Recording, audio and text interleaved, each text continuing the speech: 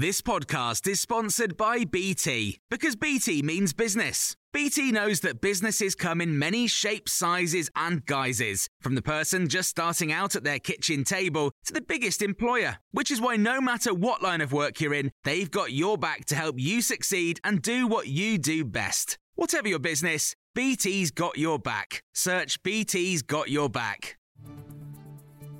This is the Times briefing on Saturday, the 29th of January. The report by senior civil servant Sue Gray into allegations of lockdown parties at Number 10 is expected to be delivered to Downing Street in the coming days. But the Times has been told that Sue Gray has been left infuriated after Scotland Yard requested she should not publish key details about events which they're now investigating. The former Director of Public Prosecutions, Lord MacDonald, has described the police request as disproportionate. Kate Proctor is political editor of Politics Home and Westminster's House magazine. It's confused the public in terms of the Met saying, oh, we're not interested in this, and then suddenly we are.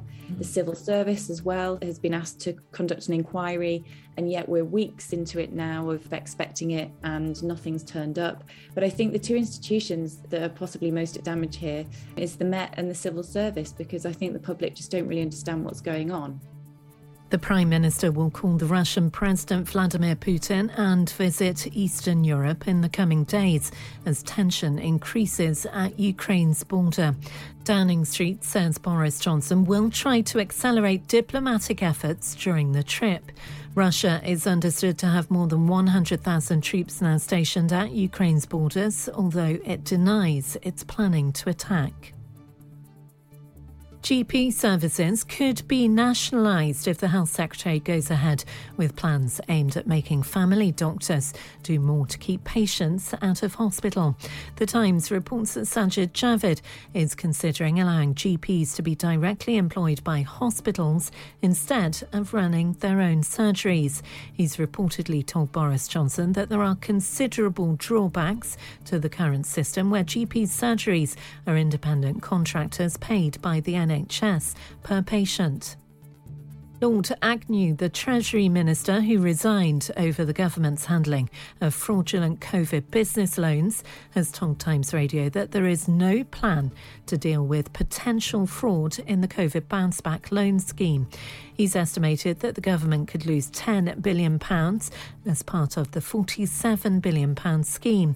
Lord Agnew has criticised the experience of Treasury officials. You can certainly have an instinct for it if you have been in the commercial world. And the problem in the Treasury is that the average age of a Treasury official is about 29, and they simply have had no experience or exposure to this sort of thing. And that's the only explanation I can offer for why they were so insouciant of the whole thing. You can hear more on these stories throughout the day on Times Radio. Small details are big surfaces. Tight corners are odd shapes. Flat, rounded, textured, or tall. Whatever your next project, there's a spray paint pattern that's just right. Because Rust-Oleum's new Custom Spray 5-in-1 gives you control with 5 different spray patterns. So you can tackle nooks, crannies, edges, and curves without worrying about drips, runs, uneven coverage, or anything else. Custom Spray 5-in-1. Only from Rust-Oleum. When you make decisions for your company, you look for the no-brainers. If you have a lot of mailing to do, Stamps.com is the ultimate no-brainer. Use the Stamps.com mobile app to mail everything you need to keep your business running with up to 89% off USPS and UPS. Make the same no-brainer decision as over 1 million other businesses with Stamps.com. Use code PROGRAM for a special offer. That's Stamps.com, code PROGRAM.